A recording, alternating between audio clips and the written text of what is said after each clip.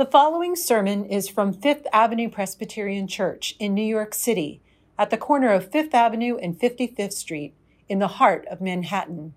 We welcome you to worship with our vibrant community of faith.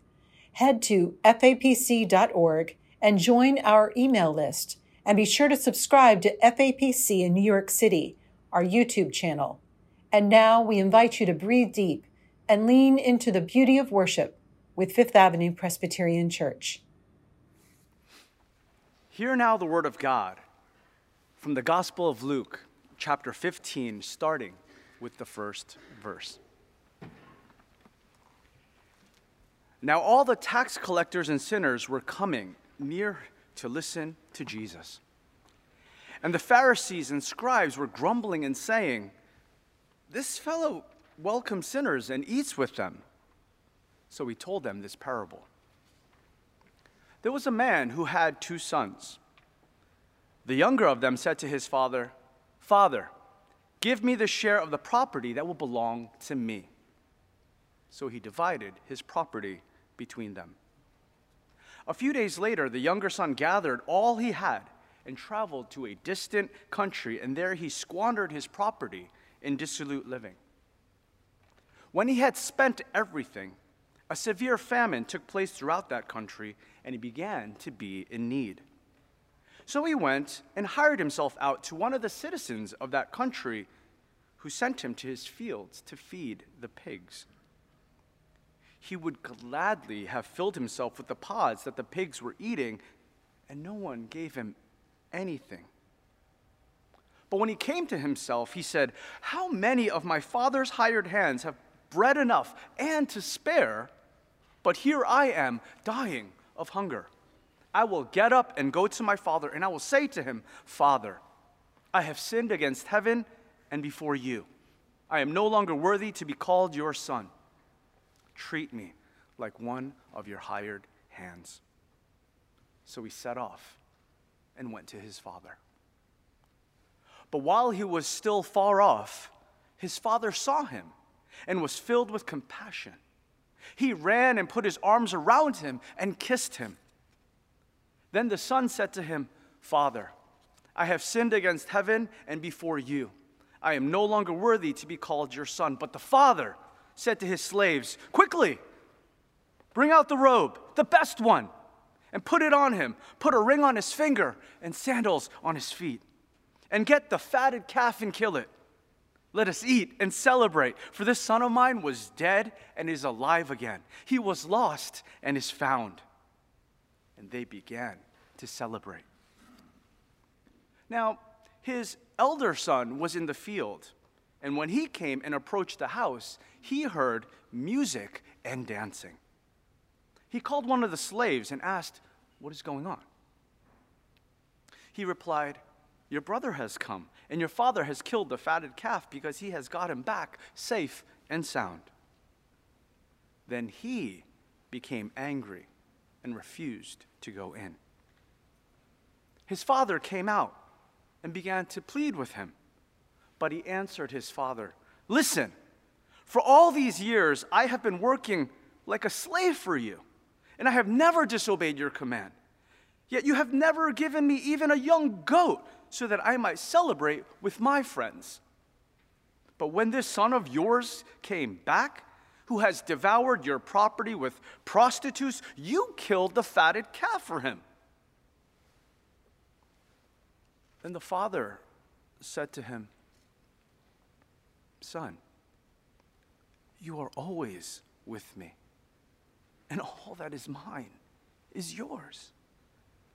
But we had to celebrate and rejoice because this brother of yours was dead and has come to life. He was lost and has been found.'" This is the word of God for the people of God. Thanks be to God. As a father of 2 grade school children, I think I'm supposed to say that I love them both equally. I do. But they're different. I love that one kid thinks and acts like me, values what I value. I love that the other kid is so not like me, not beholden to my particularities and unencumbered by what I perceive as my weaknesses. I wonder, though, between the two of them, if they ever asked each other, who do you think Dad loves more? Who is the beloved sibling?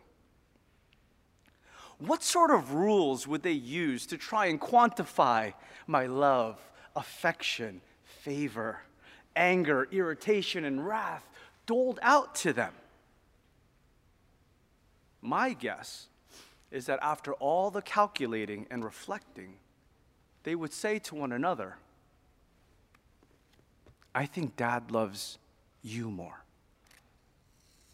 Why? Maybe it's because I've been reflecting on this passage all week. In our passage, Jesus tells a parable. A parable is a portal, a key to the kingdom of God. A parable consistently loses its meaning when taken literally at face value.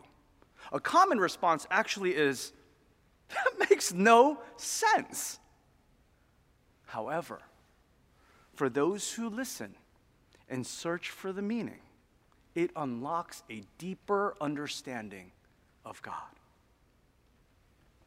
In this parable, a man has two children. Their younger one approaches the father and requests his share of the inheritance. Instead of a beating and a disowning, the younger sibling receives a check, which he cashes and decides to travel. While in a distant land, due to lavish and reckless spending, the younger child uses up all his funds. To make matters worse, there is a severe famine in the land, and to make ends meet, the younger son gets a job feeding pigs. When he finds himself tempted to eat the pig feed, that is the moment he accepts the need for him to return home. After internalizing his speech, the younger child heads home. Spotting him in the distance, the father runs out to embrace his younger child. And as he begins his rehearsed speech, the father cuts him off midway and calls for a feast to celebrate the return of the lost child. The older child can make a case here claiming, see, Dad loves you more. You asked for your inheritance while Dad is still alive. You essentially said to his face, I wish you were dead so I can use the money you would leave me to do my thing. You left and lived as if you were dead. You blew through your fortune and made your way back here. And rather than getting yelled at and turned away, you received a party, new clothes, and jewelry. Dad loves you more. But the parable doesn't end with the younger child's story. It continues. After working in the field like he regularly does, the older child came home to unfamiliar sounds. There was mirth, merriment, and music in the air. Discovering that this stemmed from the celebration of the younger sibling's return made the older one cross. The father pleaded with his older child to join the party, but he resisted. After complaining that the father never gave him anything, the father replies, "You are always with me," and declares that all he has belongs to the older. The younger child can make a case here claiming, see, Dad loves you more.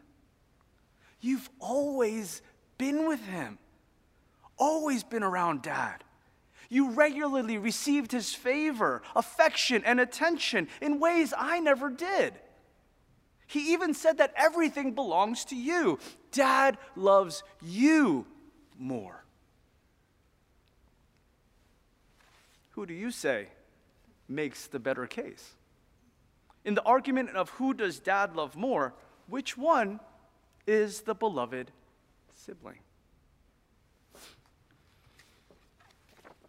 If you look on your bulletin, this illustration on the cover is called The Two Princes, Edward and Richard in the Tower.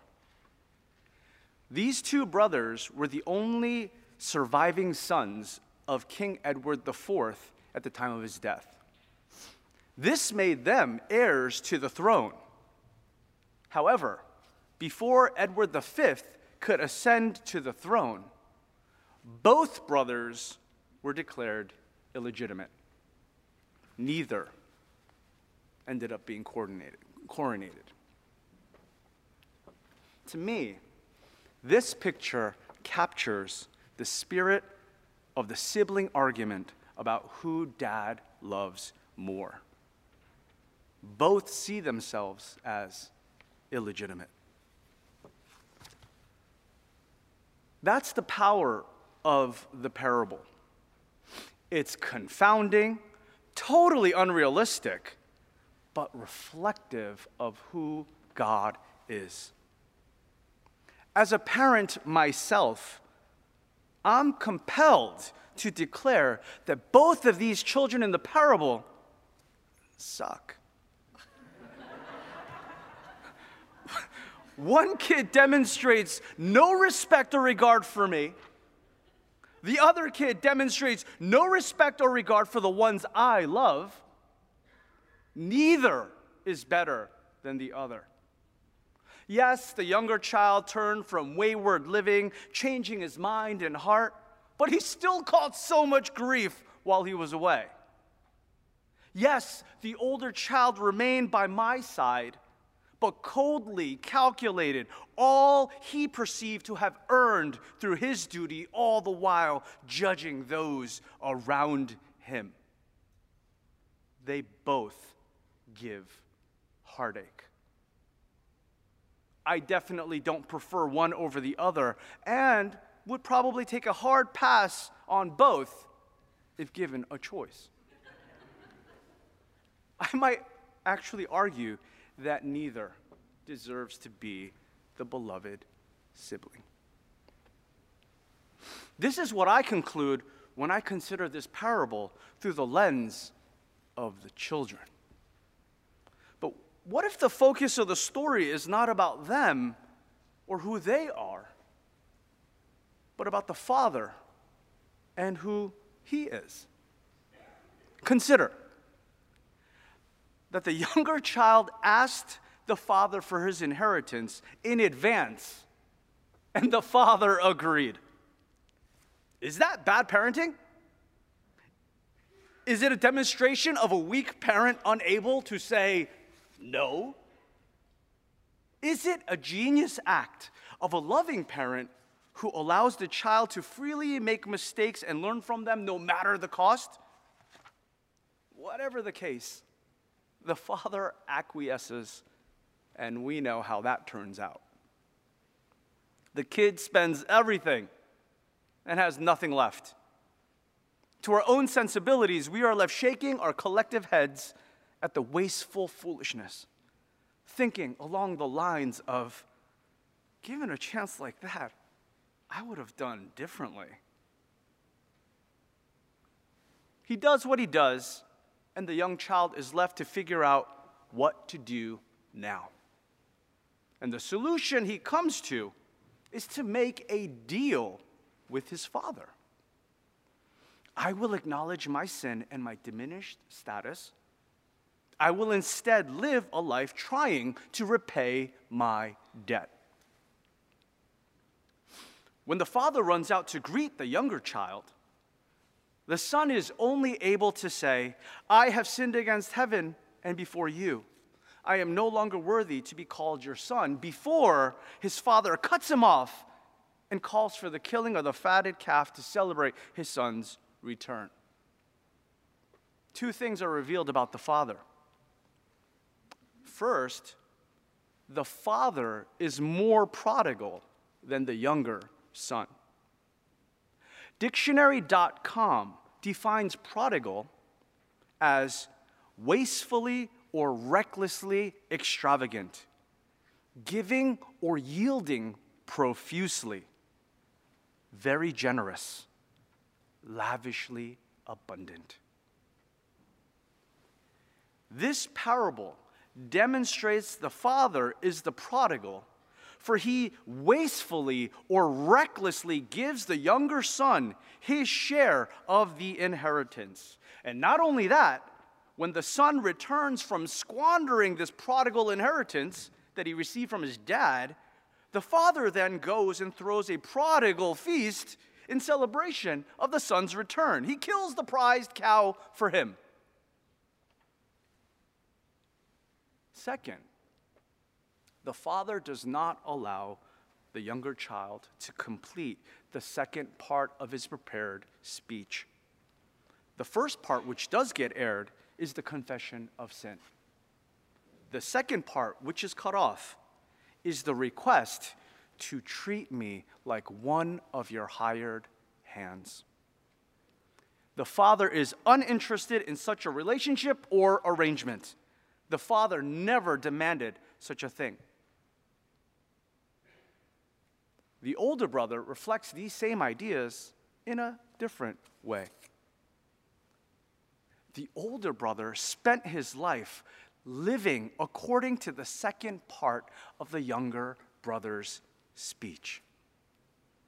For all these years, I have been working like a slave for you, and I have never disobeyed your command. That's the code by which the older sibling lived all his life. For what end? For all these years I have been working like a slave for you, and I have never disobeyed your command. Yet you have never given me even a young goat so that I might celebrate with my friends. The older sibling wanted something from dad and felt like he never received it. The father replies to his older son's accusation and says, "Son, you are always with me, and all that is mine is yours." There's the irony.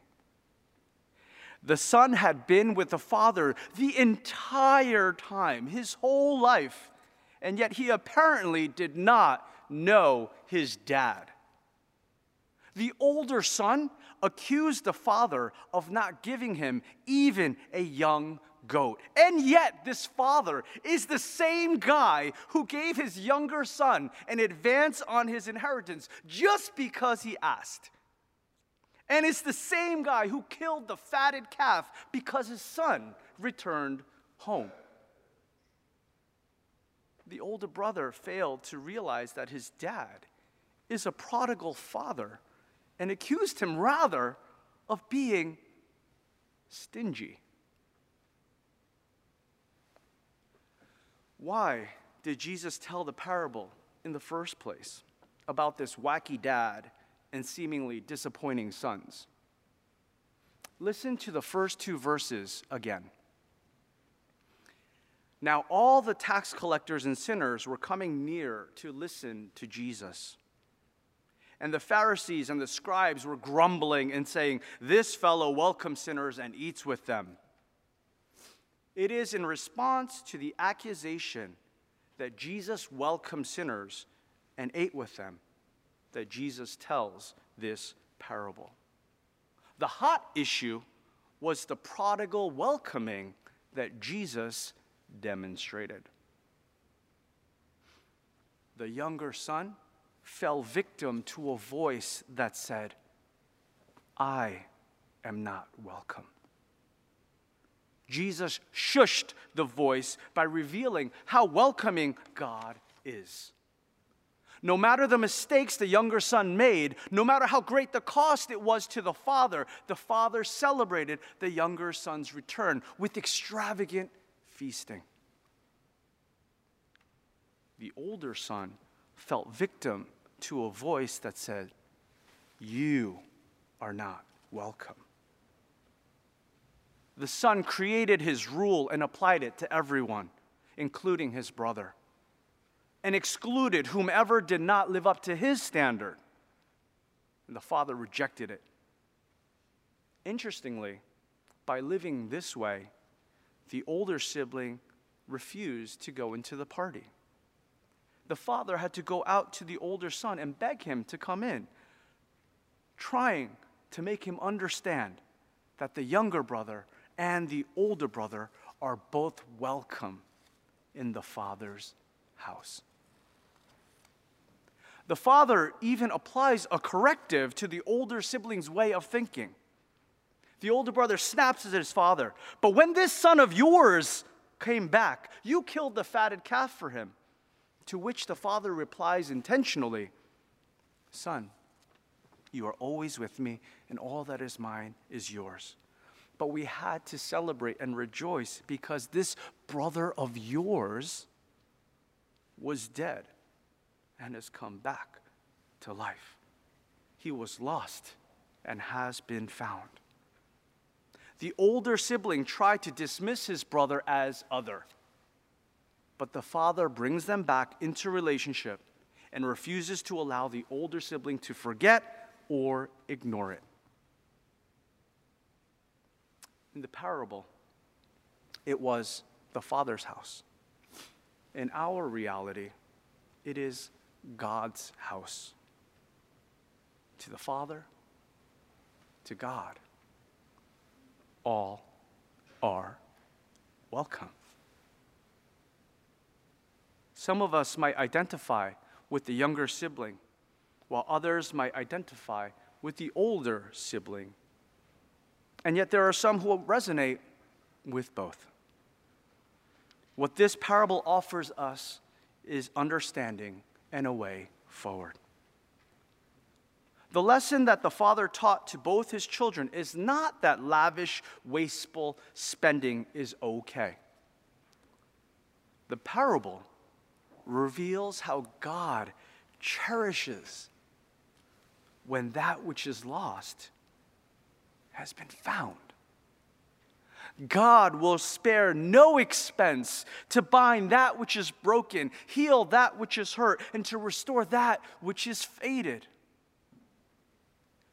The welcome the Father demonstrates in the parable reveals God's love for human persons over money and possessions. The claim that this is God's house and all are welcome is a step in a direction that aligns us with God's heart. This means that when we practice prodigal hospitality, we reflect the love that God has for all. We gain the eyes to see how the system and rules that are in place protect money and possessions more than people. We grow in faith and maybe even gain the courage to challenge such structures.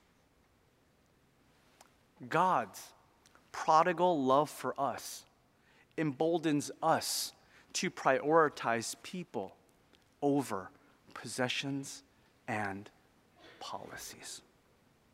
In the name of the Father, the Son, and the Holy Spirit, amen. Go forth as ambassadors for Christ, in whom we have new life. The God of reconciliation bless you. The grace of our Lord Jesus keep you, and the power of the Holy Spirit strengthen you this day and forevermore. Amen.